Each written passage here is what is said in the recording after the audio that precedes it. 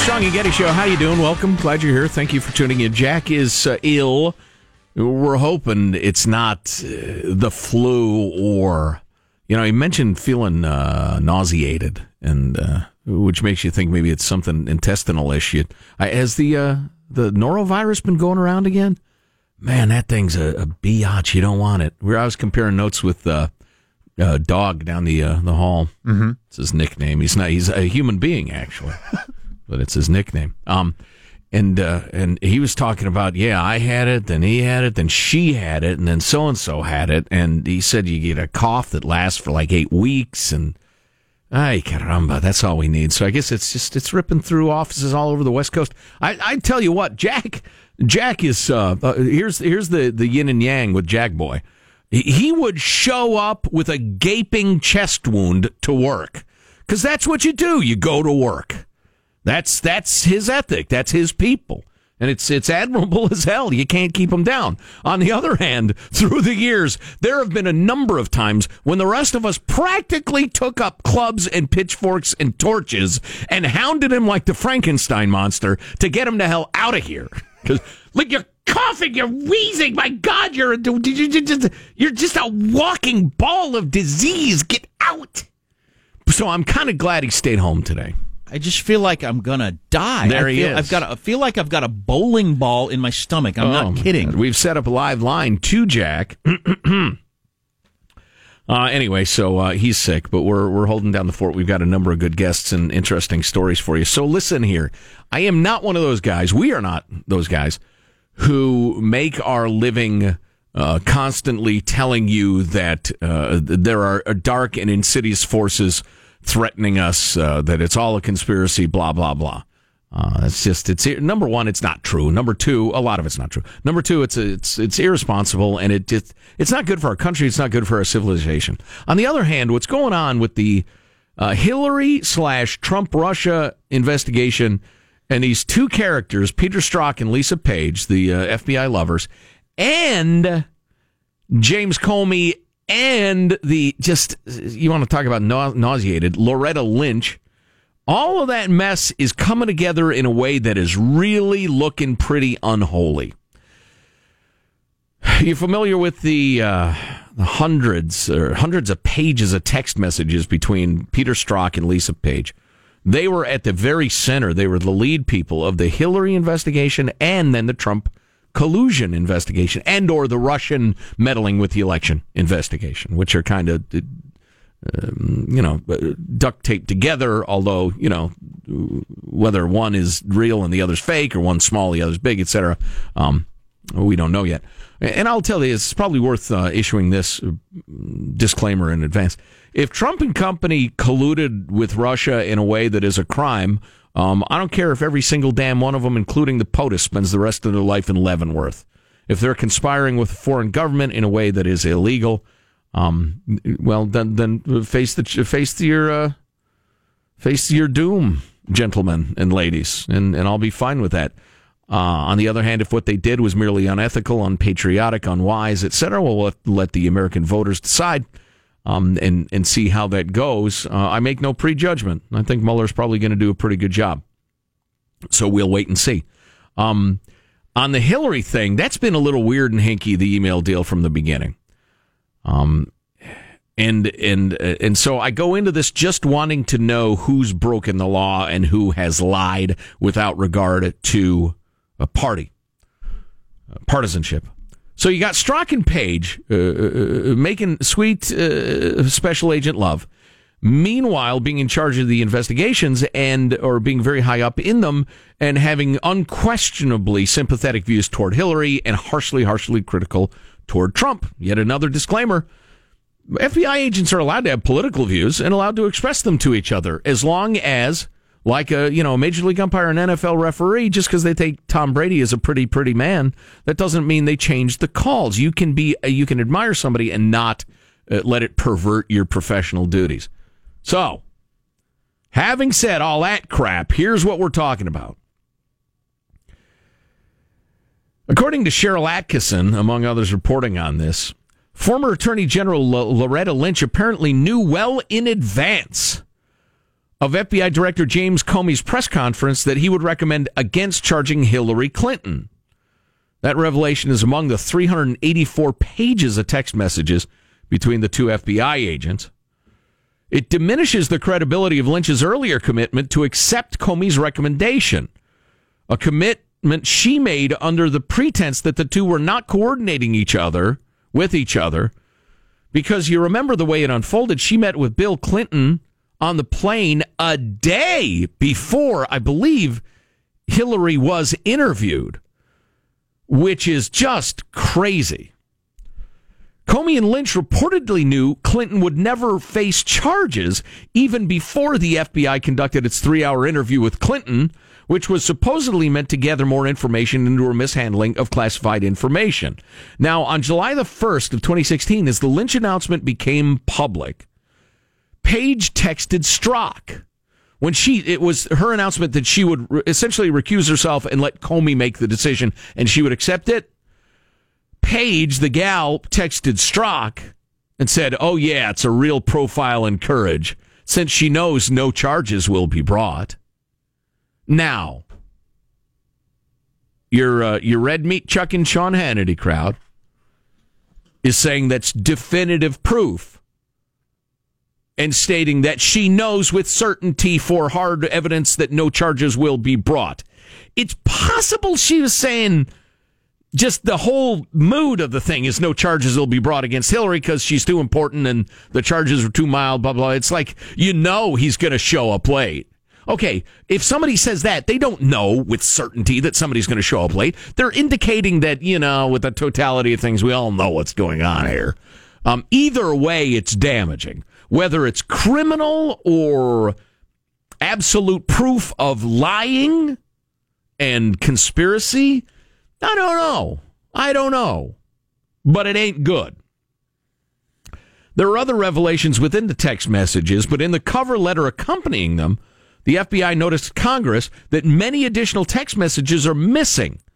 According to the FBI's technical system, I'm quoting now, for retaining text messages sent and received on FBI mobile devices, failed to preserve text messages for the two Lovin agents from middle December 2016 to approximately May 17, 2017, which was a critical period of all this. The reason, they upgraded, they changed this, Samsung 5 mobile devices didn't capture or store text messages because of the long-term data storage, blah, blah, blah, blah, blah. A bunch of IT department, we changed this and we didn't do this and we forgot to flip this switch. It's the stuff we all deal with every day at work, right? In a letter to FBI Director Christopher Wray sent yesterday, head of the Senate Homeland Security Committee, Ron Johnson, R. Wisco, called the loss of records concerning. Strzok and Page communicated in a voluminous fashion via text message while allegedly having the illicit affair. Strzok was a key figure in the Hillary Clinton exoneration, reportedly interviewed Trump's former national security advisor, Lieutenant General Michael Flynn, which resulted in Flynn pleading guilty. Until last summer, Strzok and Page were both members of Special Counsel Mueller's team. Neither has been accused of wrongdoing, but both have been thrown off the team. And Strzok, in particular, has been demoted a couple of times. And actually, I just heard Strzok's being allowed to retire early with his pension, taxpayer-paid pension. Why is he retiring early if he hasn't done anything? Have him go to work. Have him do his freaking work. This is hairy. There's something going on. Listen to this. The text messages seem to indicate that some within the FBI were making investigatory decisions based on Trump's ascendancy, blah, blah, blah. Holy ass, Cruz just dropped out of the race, writes Page. It's going to be Clinton-Trump. Unbelievable. What? You heard it right, my friend. I saw Trump won. Now the pressure really starts to finish. MYE. It sure does. We need to talk about a follow-up call tomorrow. MYE is mid-year exam, the FBI case name for the Clinton email investigation. So when it became Clinton-Trump, the agent in charge said, now the pressure really starts to finish that. Well, wait a minute. When it was Clinton-Cruz, there wasn't pressure to finish it. But now that it's Trump, there is. Why? Why? To go ahead and clear Hillary? To avoid the nightmare scenario of Trump winning. There's more, and it's every bit as troubling, including the two lawman lovers saying, all right, we got to switch how we're talking about this so it can't be traced. When was the last time you said that? And were you up to good stuff when you said that? Huh? More to come on the Armstrong and Getty Show. This is Armstrong and Getty. The voice of the West.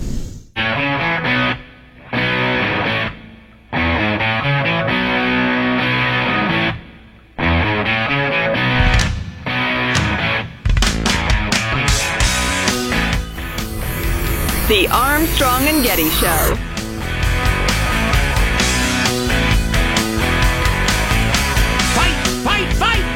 Megyn Kelly versus Jane Fonda coming up on the Armstrong and Getty Show. Why, two unlikable gals if there ever were two. Anyway, some of you may be fans of either. I mean, no offense to anyone. In fact, speaking of bringing people together, my progressive friends, and I do have plenty. What this whole text message FBI thing means to you, I'm going to bring it home to you, and hard, because this is getting a little scary, more than a little scary. I'll explain exactly what I mean in a minute. And if you don't agree with me, feel free to, drop us a line, text, whatever, email. But you're going to agree, so don't bother. So we're talking about the missing texts between FBI agents Strzok and Page, the two lawman lovers who were at the heart of both the Clinton investigation and the Trump investigation.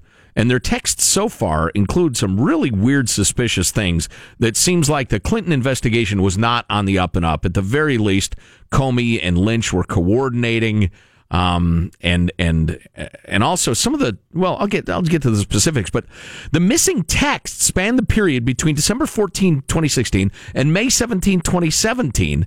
That's the day Robert Mueller was appointed to take over the FBI's probe of the alleged Trump-Russia collusion.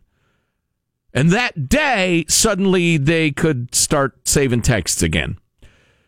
And it was during the period in which the FBI would ostensibly have been hard at work on their insurance policy against a Trump victory. You remember the weirdest text of the previous batch was when Strzok said to Page... No, Page said to Strzok, I want to believe you threw the path you threw out for consideration in Andy's office that there's no way Trump gets elected. But I'm afraid we can't take that risk. They're talking about doing something that they don't mention what they're doing, but what they're doing, quote, it's like a life insurance policy in the unlikely event you die before you're 40. In other words, no way he wins. Come on now. But we can't take that chance. So we have to do the other plan. Right after that, their text messages go dark, and 5 months' worth have disappeared as they enact whatever that quote-unquote insurance policy is going to be. Now, if you believe that insurance policy was something innocent, a good, rigorous investigation or something like that, man, it looks terrible for you. I mean, it just stinks to high heaven that very period is the one that's gone missing. Scrolling. One more thing before I get to the bringing everybody together thingamajigger. So they're texting when we last were discussing this about how when it became clear that Trump was going to beat Cruz and become the nominee. Strzok says, I saw Trump won. Now the pressure really starts to finish MYE. That's their code for mid-year exam, which was the FBI case name for the Clinton email investigation. Page says, it sure does. We need to talk about a follow-up call tomorrow. The text exchanges also indicate the FBI substituted, then omitted damaging language in Director Comey's statement that recommended Clinton not be charged. The original draft noted that Clinton had improperly used personal email to contact President Obama while abroad in the territory of sophisticated adversaries. She used the personal email to talk to Obama on the land of a nasty adversary. According to the text exchange, an FBI official then removed President Obama's name and stated Clinton had simply emailed another senior government official. Then in the final statement, both references were omitted entirely. That's not cool. Other texts suggested Strzok and Page intended to subvert government rules governing preservation of their discussions about FBI matters. In April of 2016, Page texted, "So look, you say we text on that phone when we talk about Hillary because it can't be traced," et cetera, et cetera. So they're actually conspiring to hide their communications about Hillary. The newest batch of text messages turned over on Friday, the ones that aren't missing, show that in February 2016, Page texted Strzok that then candidate Trump, quote, simply cannot be president. Now, that could be an innocent expression of their political leanings, which they get to do. It's fine. Unless it's part of something bigger and much more insidious. Listen to this, my friends. Here's where I bring it all together. And I love this subhead at the Zero Hedge, who do beautiful reporting work. Wiped like with a cloth? But this is not about Hillary. Word of the missing text between Strzok and Page comes on the heels of a report that virtually nobody's covering, but they were. The NSA has said, the NSA, is there a more technically adept body on Earth? The NSA, quote, sincerely regrets deleting all Bush-era surveillance data that it was ordered to preserve. The NSA, under a district court judge order to preserve Bush-era surveillance data, quote-unquote, accidentally erased all of it. The NSA told U.S. District Judge Jeffrey White in a filing Thursday night and another little notice submission last year that the agency did not preserve the content of Internet communications intercepted between 2001 and 2007 under the program Bush ordered. To make matters worse, there are backup tapes. Oh, but wait a minute. They were erased in 2009, 2011, and 2016, according to the NSA, all three under Barack Obama. The NSA sincerely regrets its failures to prevent the deletion of this data, they say. NSA senior management is fully aware of this failure, and the agency is committed to taking swift action in response to the loss of this data. Given the magnitude of the malfeasance already uncovered within the top ranks of the FBI during and after the presidential race, we can only imagine what's contained in those 5 months of missing texts. Or to summarize, first, the IRS destroyed emails, pivotal, and this is from Representative Jim Jordan, he's a congressman. First, the IRS destroyed emails pivotal to our investigation of their political targeting. You remember that? The IRS, the lowest learner thing? Now the FBI failed to preserve texts between Peter Strzok and Lisa Page following the 2016 election. Then you've got the NSA, quote-unquote, kind of sort of accidentally erasing years' worth of records that a judge ordered them to preserve, and emails as well. So, my progressive friends, are you going to be okay with it if Trump orders some sort of absolutely unholy, unconstitutional, nightmare surveillance of progressive groups, and then all those records mysteriously get erased? This is a pattern, my friends. This is troubling. Marshall Phillips has news coming up in a moment or two. What do you have, Marsh? Well, special counsel's Russia investigation's just taken another turn.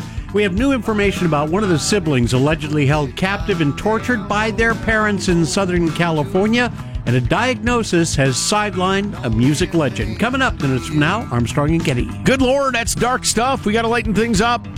How about a verbal fist fight between Jane Fonda and Megyn Kelly? Wouldn't that be fun? We'll have that for you coming up on the Armstrong and Getty Show. Armstrong and Getty. The voice of the West. Are you concerned about...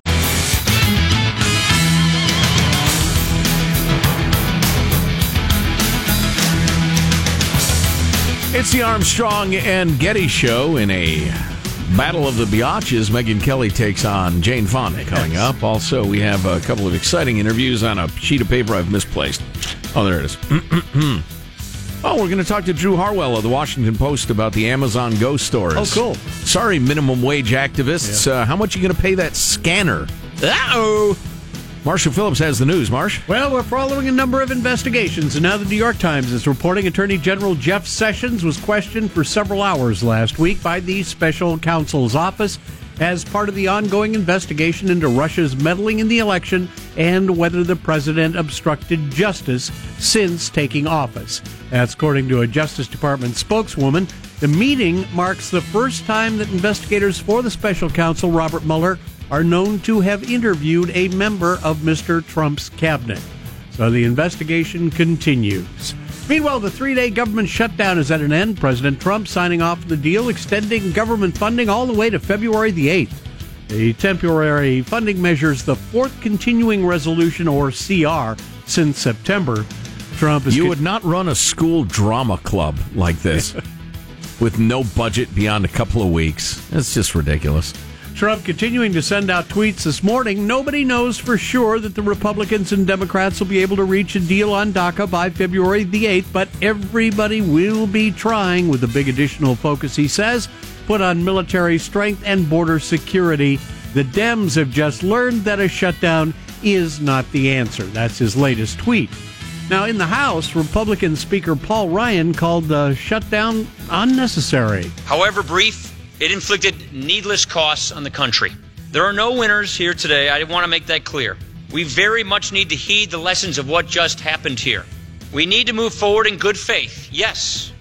No winners. We're all winners here, Paul. Come on now, except for the losers. House Minority Leader Nancy Pelosi noting Republicans control Congress and the White House. This past week once again exposed the utter incompetence of the Republican-controlled government. All right. Democrats reluctantly voted to go ahead and temporarily pay for resumed operations. You refused to give a single vote to fund the government until a piece of legislation was passed to deal with 800,000 illegal immigrants. All right? You made a gamble. You lost, Nancy. Now get on your broom and go home. Really? Yeah, really. Turns out First Lady Melania Trump is not going with President Trump when he speaks at the World Economic Forum in Davos, Switzerland this week. The First Lady spokeswoman telling CNN scheduling and logistical issues are preventing Mrs. Trump from making that trip.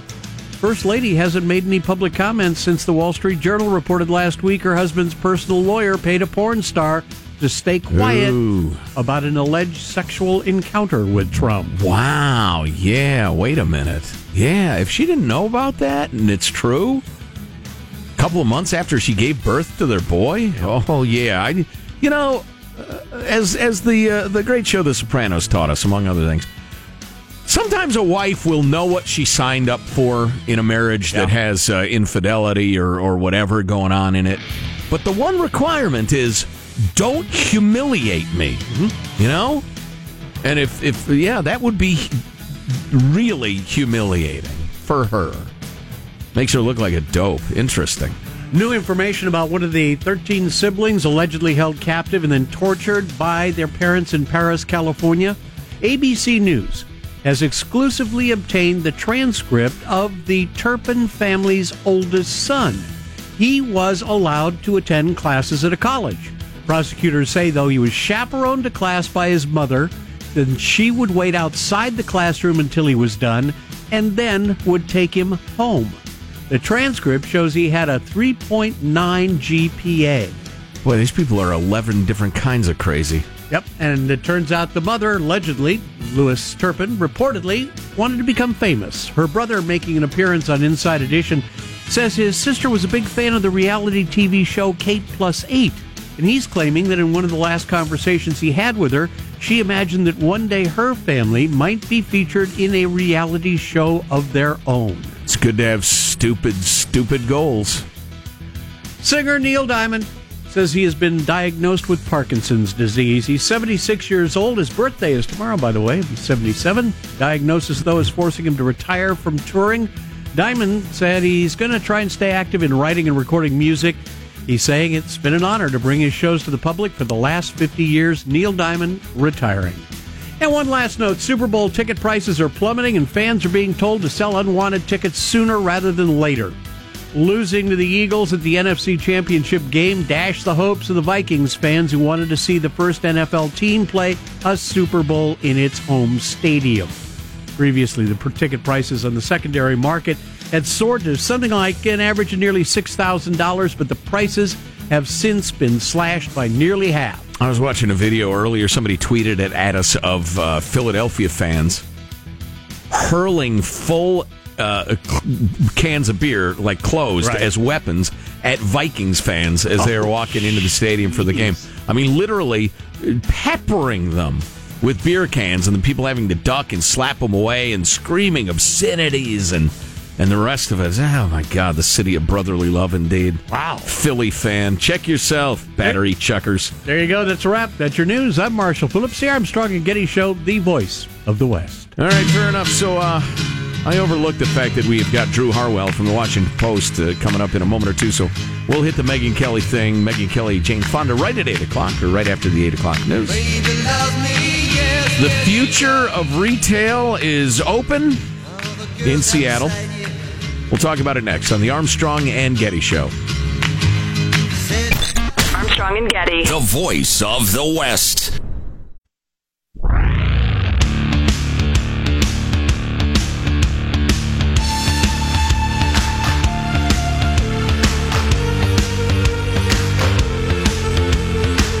The Armstrong and Getty Show.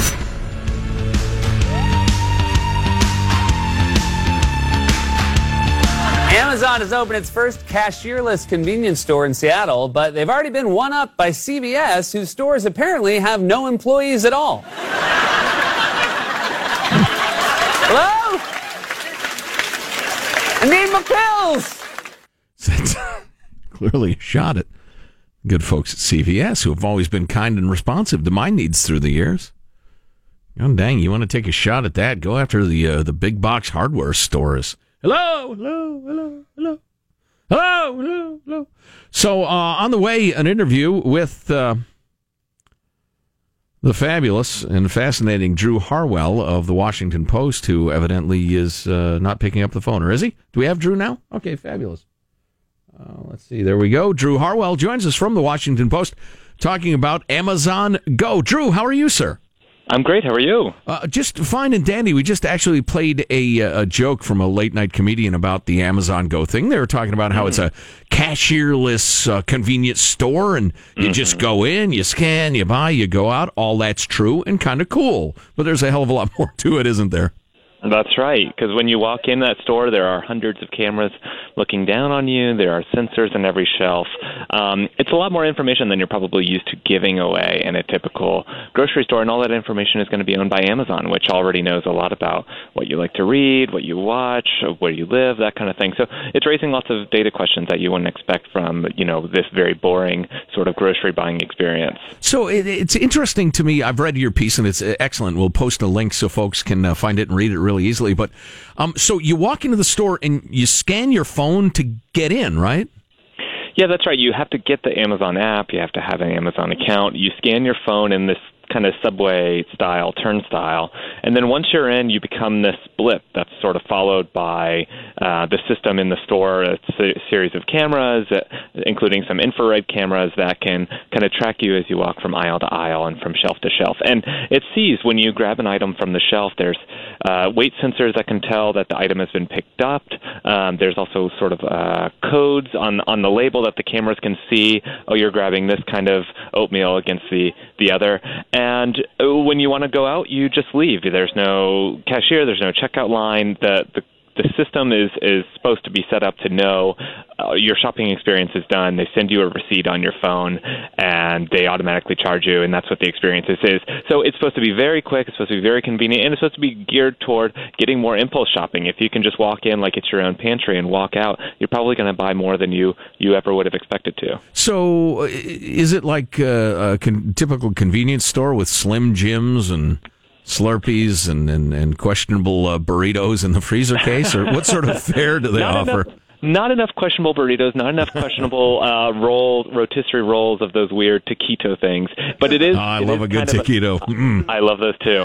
And It is kind of the size of like a typical 7-Eleven or bodega. It's like 2,000 square feet, so it's geared toward a convenience store style thing. But they sell meal kits and they sell sort of ready-made dinners. So it's like a nicer 7-Eleven. It's like a bougie sort of bodega type. And so they expect people to come in, not necessarily huge families with a big shopping cart, which they don't have, but it's something where you can go in, you can grab a meal or a drink or whatnot and walk out. And you can also buy sort of Amazon's private label brands. This is the way that they're selling the things that they create, that they can, help to understand what the data says about what people want, what they want to buy more of, and maybe help them start buying or selling or making more products to keep you in that Amazon ecosystem. Right. It sounds like a nice place to get a shame-free snack or meal or something like that. I figured it'd probably be kind of hip and modern like that. Although, it's funny, Drew, just a private aside.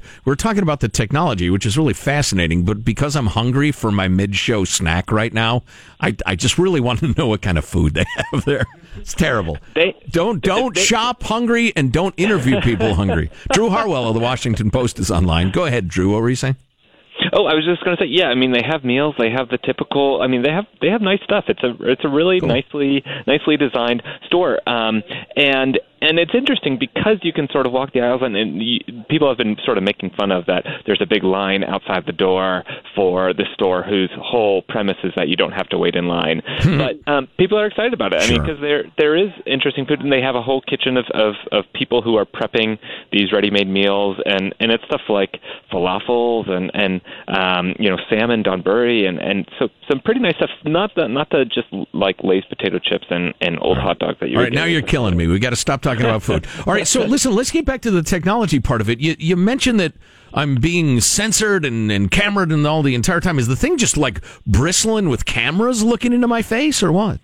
Yeah, there's hundreds of them, and they look not like the typical camera that you would expect, a sort of surveillance camera with the lens and the body. It's like a flat black featureless pad. Some of them are infrared, so they can sort of pick up signals of kind of radiation, and others are just sort of standard, RGB cameras that can kind of sense you. But there's a whole sort of system behind the scenes that connects one camera to the next. But when you look up in the ceilings inside, you see hundreds of these pads, and it's not a big store. So every inch of the place is under surveillance. And I think for some people that's going to feel a little odd. They're probably used to maybe one camera in the ceiling at the grocery store manned by a security guy backstage and nobody really saving this footage. But this footage is saved, it's recorded, it's Amazon's property, and so that is sort of the secret sauce of the system, but it's also a little, I think, disconcerting from people who aren't used to being watched in somewhere that's, as every day as a grocery trip. Interesting.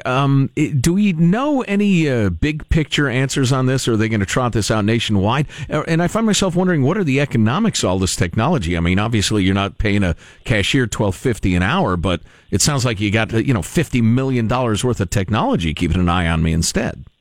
Yeah, it's a good question. So Amazon hasn't really said, they haven't really voiced any plans that they're going to roll this out nationwide, but a lot of analysts expect it. I mean, remember that Amazon bought Whole Foods last year, spent about $13 billion on it. It seems like a reasonable fit to have some of this technology moved nationwide. And it's not just Amazon, too. I mean, Walmart and Kroger are doing their own type of kind of high-tech, cashier-free things where when you see something in the aisle, you can scan it on your phone and then pretty much just walk out. So a lot of stores are doing this. A lot of them feel the pressure to step up their game because their online shopping is eating their lunch a little bit, and they want to compete. So I think we're going to probably see this more often. As for the economics, yeah, they don't have to pay cashiers. They have to pay a few stockers. They have somebody in the alcohol section checking IDs. They have people prepping meals. But for labor costs, they're really, really low. It all goes to the price of the technology. Will it make sense for them to roll out all these cameras and these computer systems to multiple stores when it's potentially an expensive system? But the other thing is they've sort of built the system. If it can run itself, then maybe it's something that they can explore and share more widely, and maybe it becomes something that's really lucrative to them in the long run. Drew Harwell, national technology reporter for the Washington Post, covering artificial intelligence, big data, and that sort of thing. And Drew, I hope we can talk again. Really interesting stuff. Well done. Yeah, thank you. Good to talk. Thanks. It's funny. As a great fan of Orwell, among others, and Brave New World, and all those dystopian novels of the past. It's really interesting to see that Big Brother is a corporation, and there are multiple corporations competing to be the best, most effective Big Brother. And it's mostly, for now, just to sell us stuff, and we're gladly signing up for all of it. It's a little weird. I mean, it's kind of good. Amazon occasionally asks me, "Hey, I know what shaving cream you want. How you doing with that? You got plenty of that in the cabinet there, Joe?" And the notion, yeah, I'm good for now. And the notion that they, similar to like your web browsing history, now they can see your store browsing history. Oh, he walked in aisle 3, he picked up this can of chili, read it for 30 seconds, picked up another one. Oh, that second one is the one he went. And then they can kind of go into those datas and figure out what is the difference between those chilies or whatever. That's fascinating. Yeah, and I wonder, someday you're going to walk in there and the scanners are going to go, "Holy crap, is he hiding a midget under his coat? Look at Fat Boy over there. He's gained at least 10 pounds." And then will they route me over to the diet foods or I'll reach for a burrito and it'll zap me or something. No burrito for you. It'll be interesting to see what sort of crossover your real life browsing has to the things that your online Amazon account does, because you're checking in with your phone, and so then they know, and just like you were saying, they suggest, "Hey, here's this," even if you never bought it online. Now they know the other things you buy. Right, yeah. For instance, here I am. I'm about to have my delicious mid-show snack, which I referenced, which is a tuna and cracker snack. I love that. I buy that a couple of times in the Amazon store. They're going to start zapping me emails and messages saying, "Hey, dude, you can, buy the stuff in bulk if you want." Dope. Bring it to work with you, which I actually do now. Interesting. Somewhat frightening, but convenient as hell. We'll see if that becomes a nationwide thing. And I tell you what, you minimum wage activists, you're bringing this on the poor peeps. You keep pushing, there are going to be fewer and fewer people employed in these sort of jobs. Jane Fonda, Megyn Kelly. Biatch action. Stay with us on the Armstrong and Getty Show next.